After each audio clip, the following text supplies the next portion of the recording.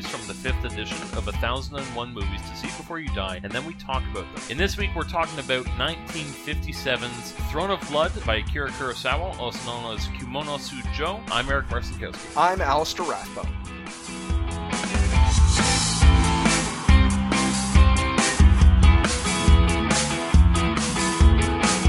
Is this a dagger which I see before me, the handle toward my hand? Come, let me clutch thee. Now, this is Throne of Blood. Kurosawa, our first Kurosawa. Yes, our first of 6. I was looking it up. We technically, for everyone playing the home game, out of the 5th edition of 1001 Movies to See Before You Die, we've done 3 out of the 4 Roman Polanski movies. We'll try and hold off on getting around to the last one, but we still have one more to go. But this will be our first of 6 Kurosawa movies, which are still in the book today. In the 5th edition of the book, there are 6 Kurosawa films, and this is our first. This movie, it is Macbeth. But in feudal Japan instead of medieval Scotland. Yes, and I love it. That was a quote from one of Macbeth's famous soliloquies, "Come dagger, I clutch at thee." This movie is really good. It is amazing. It's one of my favorite movies that we've watched this year, for sure. Should we give them the briefest of rundowns, or are we confident that our audience is familiar with Macbeth? I think that we should just do an overview of Macbeth. Okay. Just for everyone... I took it in high school. I imagine most people did. Macbeth is, and this movie also, is basically the story of a man who would become the king of a castle through treachery and deceit. And it's all prophesized in Macbeth by 3 witches. In Throne of Blood, it is prophesized by an evil forest spirit. So Washizu is the man in this movie who will become the great lord of Spider's Web Castle. Him and his best friend in general are returning from a victory of a battle, and they encounter this wood spirit. Which was hella scary. Yes. I'm just going to say, when I was watching this after work at night in my room with all the lights out. Yeah. And anytime the evil spirit shows up, that's really eerie and ominous, and definitely scarier than any depiction I've seen of the 3 witches. Mm-hmm. Mostly because I don't find rhyming couplets too terrifying. Sure. It kind of reminds me of in Los Olvidados, when there's that surrealist scene in the middle of the movie where things are just kind of weird, and like the dialogue isn't syncing up with what the spirit type dream sequence is saying. In this movie, the wood spirit is saying words, but they don't quite line up, and it's a pretty unsettling effect. All in white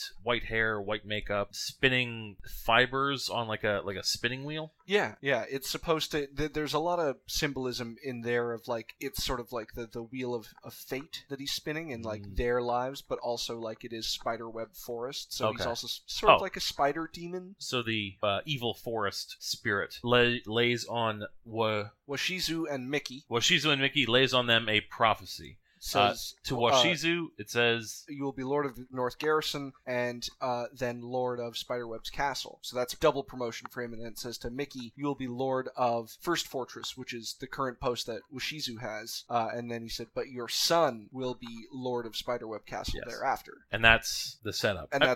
And they go to their great lord, and they're rewarded, and they each get like a nice fancy sword and watch out. But this is a warning to any of our listeners who may be of royal descent. If you honor someone and then they go bug-eyed and looked really freaked out, that is probably a sign that they're going to murder you. Well, they've encountered this evil spirit, and they are going to Spider's Web Castle to be rewarded by their great lord, or who they've just defended in this battle. And they kind of sit down outside. They're both very tired, and they have a bit of a conversation like, what ridiculous folly that encounter was.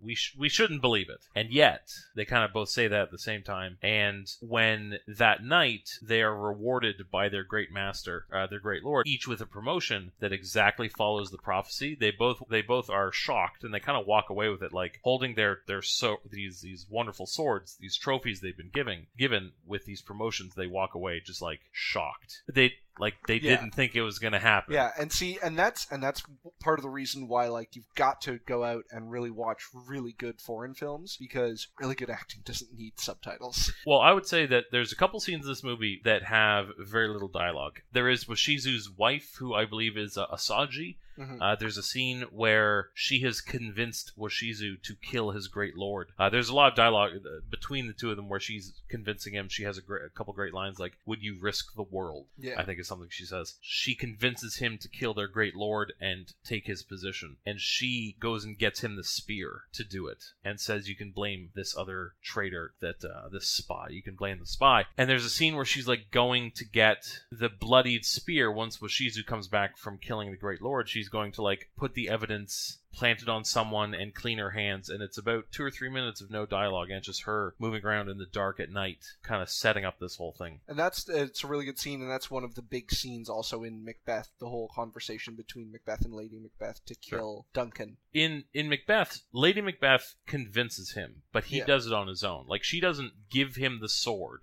and then take the sword and plant the evidence. I don't recall that. She kind of does, partially. What I remember of Macbeth, she isn't quite as involved in the actual killing, but I could be mistaken. Macbeth stabs him. He's so shaken that Lady Macbeth has to take charge. In accordance with her plan, she frames Duncan's sleeping servants for the murder. So that's exactly what happens. That's exactly what happens. No, I was like, I'm pretty sure that, like, other than some, like, plot slight adjustments for culture, like instead of the three witches, it's the spirit and the great lord instead of the king. Like, it's pretty much everything else happens in Macbeth that's happens like everything that happens in Throne of Blood is the plot of Macbeth. Okay, all the little details are still kind of there. There's the important details are there. I think we should talk a little bit about some of the people who were involved in the making of this movie. Of course, Kurosawa himself. This came around the middle of his career. He was just a few years after Rashomon, which is one of his... And Seven Samurai. Yeah, Seven Samurai and Rashomon had been made. Rashomon won the Golden Lion at Venice in 1951 or 52. I don't think he knew it was being entered. I think the production company or one of his producers submitted it on his behalf. And I don't think anyone in France knew that... Venice. That's Venice. Italy. I don't think there was much recognition of like Japanese cinema up to that point. So that was kind of a gaining of stature for Japanese cinema. And there's a lot of movies that were influenced by this movie. The cinematographer in this... he was quite illustrious. That was Asukozo Nakaki. He also went on to do Seven Samurai and Stray Dog, which are also Kurosawa films. Yeah. Also, we see in Throne of Blood, Kurosawa's favorite leading man, Toshiro Mifune, who plays Washizo. He was the lead in Rashomon, Seven Samurai, Hidden Fortress, and Yojimbo. So Yojimbo, of course. You know who this guy is if you are a fan of Kurosawa films. And we will be talking more about his performances because he's great in this, great in Seven Samurai. I actually haven't seen all of Rashomon yet, so and I haven't seen Yojimbo either. But if you've seen Yojimbo was remade into A Fistful of Dollars, which was The Man with No Name, Clint Eastwood. I've seen that one. So you kind of have. I mean, kind of. Much in the same way that anyone who's seen you've seen Seven Samurai, or if you've had a weird education like I've had and read Seven Against Thebes, you've gone back to the roots, as it were. Yeah.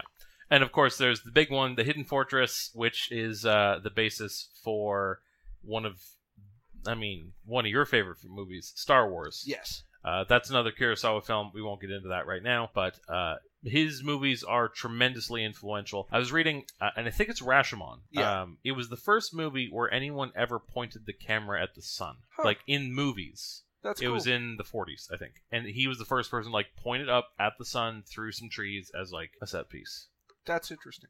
And this film itself, Throne of Blood, is influential in depictions and stagings of Macbeth to this day.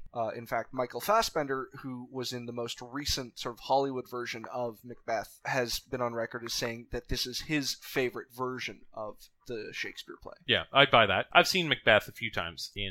I've seen movies, I've seen plays. And this one does a good job of getting rid of the... Not to say getting rid of it, but the dialogue in Macbeth, like the prose or the iambic pentameter, all the soliloquies, that stuff's great in the Shakespearean setting, but this is a lot leaner.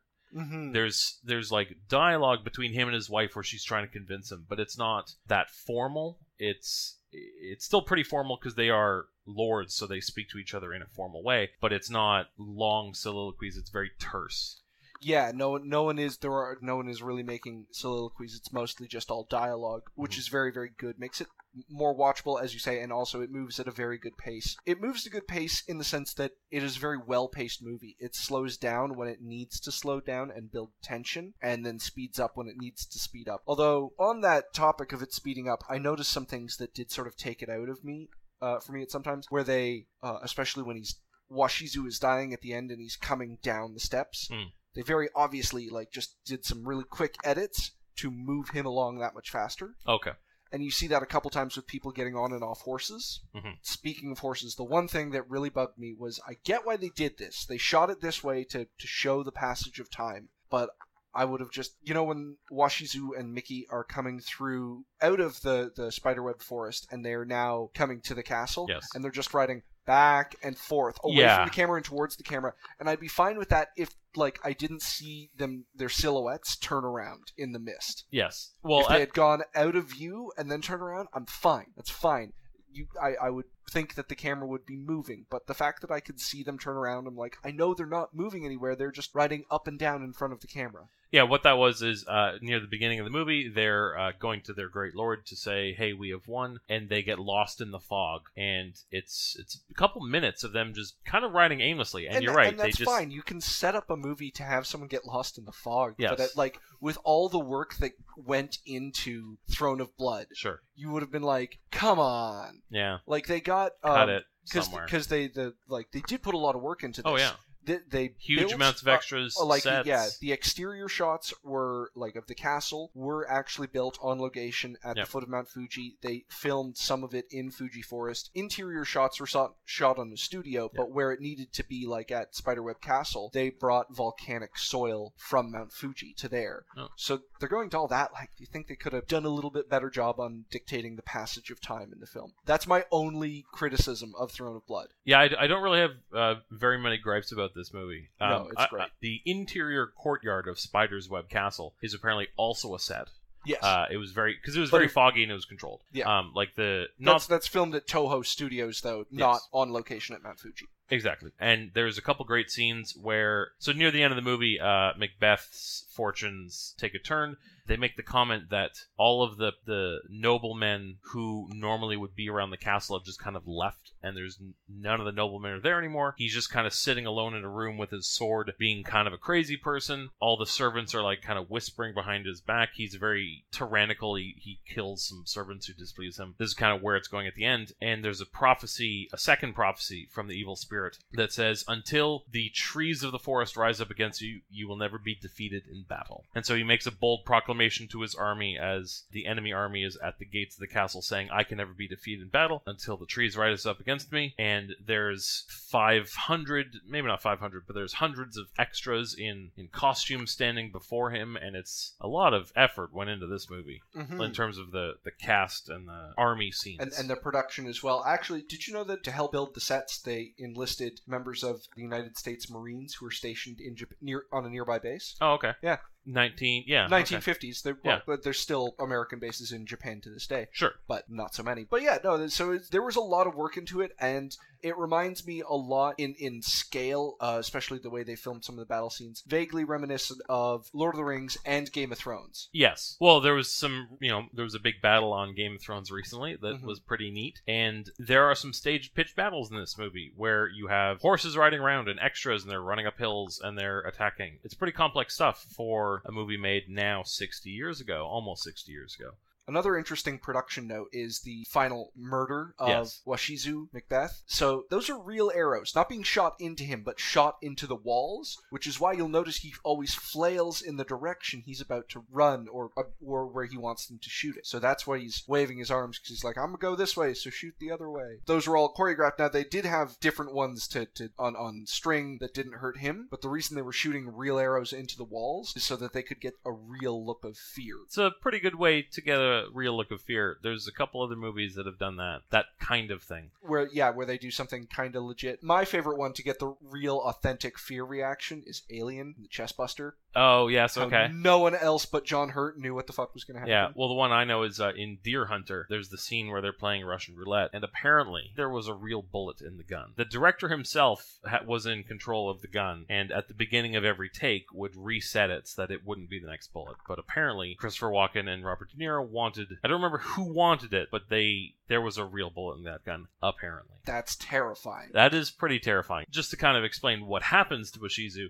right at the end of the movie, his troops betray him as he has killed their great lord. They kind of realize that it was him, so they say, I think he says, will you allow the enemy to kill your great lord? And they say, who killed our last great lord? Oh no, it's high treason to kill a great lord. Yes, and they say, who killed our last great lord? Yeah, so they decide to kill him, open the gates to the enemy, the rightful heir of the throne. And it's just assumed that everything will go right with the kingdom yet again, because just like in Macbeth and a lot of the tragedies that Shakespeare writes, when things are at their worst and most topsy-turvy, the land themselves starts coming. There's wolves howling, birds. At one point, birds just burst into the throne room. Those are all portents of like, this is just bad. This is the kingdom itself saying, no.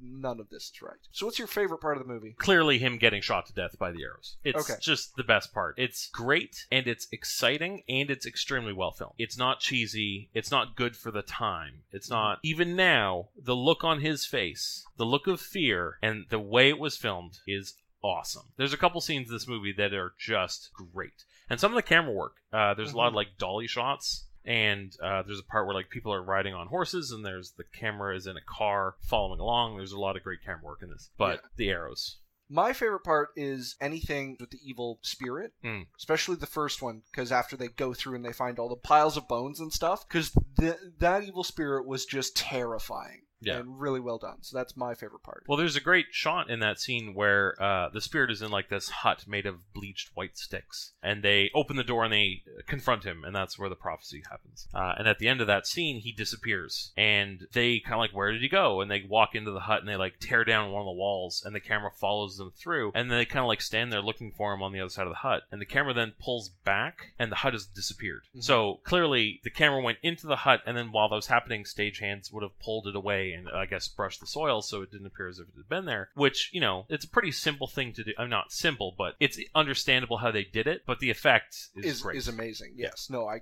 completely agree. There's a couple great effects, like just practical effects in this movie like that. Yeah. Kurosawa has a great eye for practical effects. And staging things for the camera. Yes. What is your least favorite part? As I mentioned before, the bullshit with the horses riding around in circles to show the passage of time. That's my only problem. My real only major...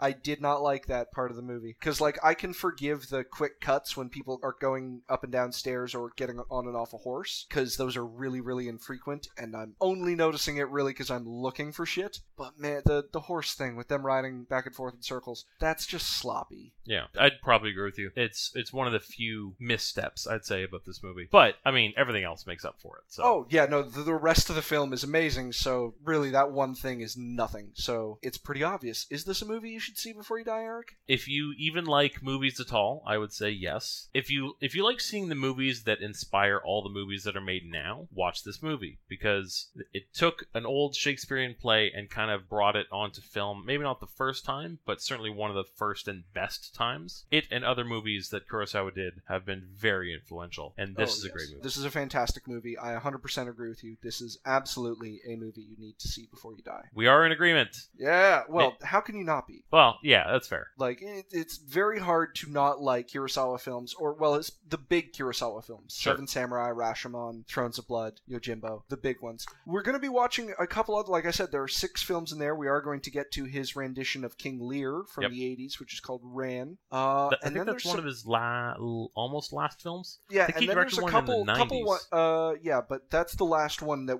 is in the book, is Ran. Oh, okay.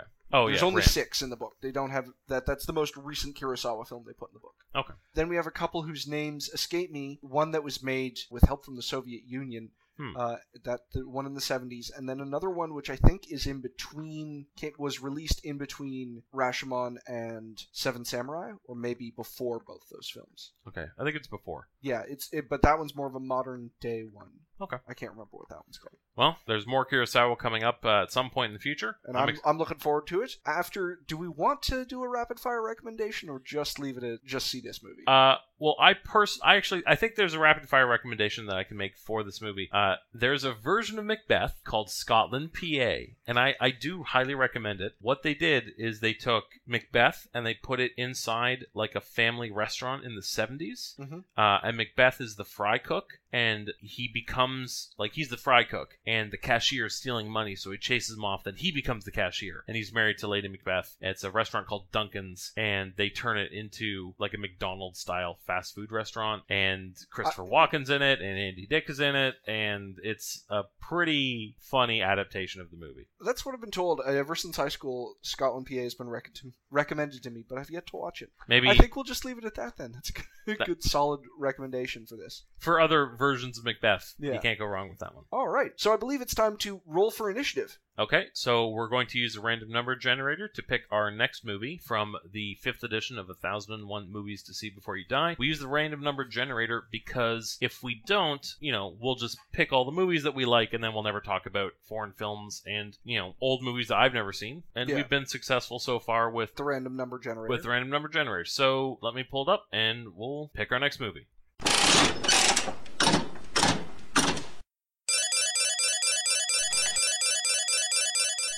Okay, so the next movie we're watching is number 900, and it's Cyclo from 1995. It is a joint Vietnamese and French production. I always like seeing cinema that isn't Western, so hopefully we'll get something pretty cool out of Cyclo. This has been A Brief History of Cinema. As always, don't forget to follow us on social media. We're on Twitter @AbHawkPodcast, Facebook.com/BriefHistoryOfCinema, and you can follow us at SoundCloud.com/A Brief History of Cinema. We're also on iTunes. Don't forget to rate and like us there so that you can always get the most up-to-date episodes. And also, it'll help us get to promote the episode. The more you rate and review, the higher up the charts we go. I'm Eric Marcinkowski. And I'm Alistair Rathbone. This has been A Brief History of Cinema. See you next week.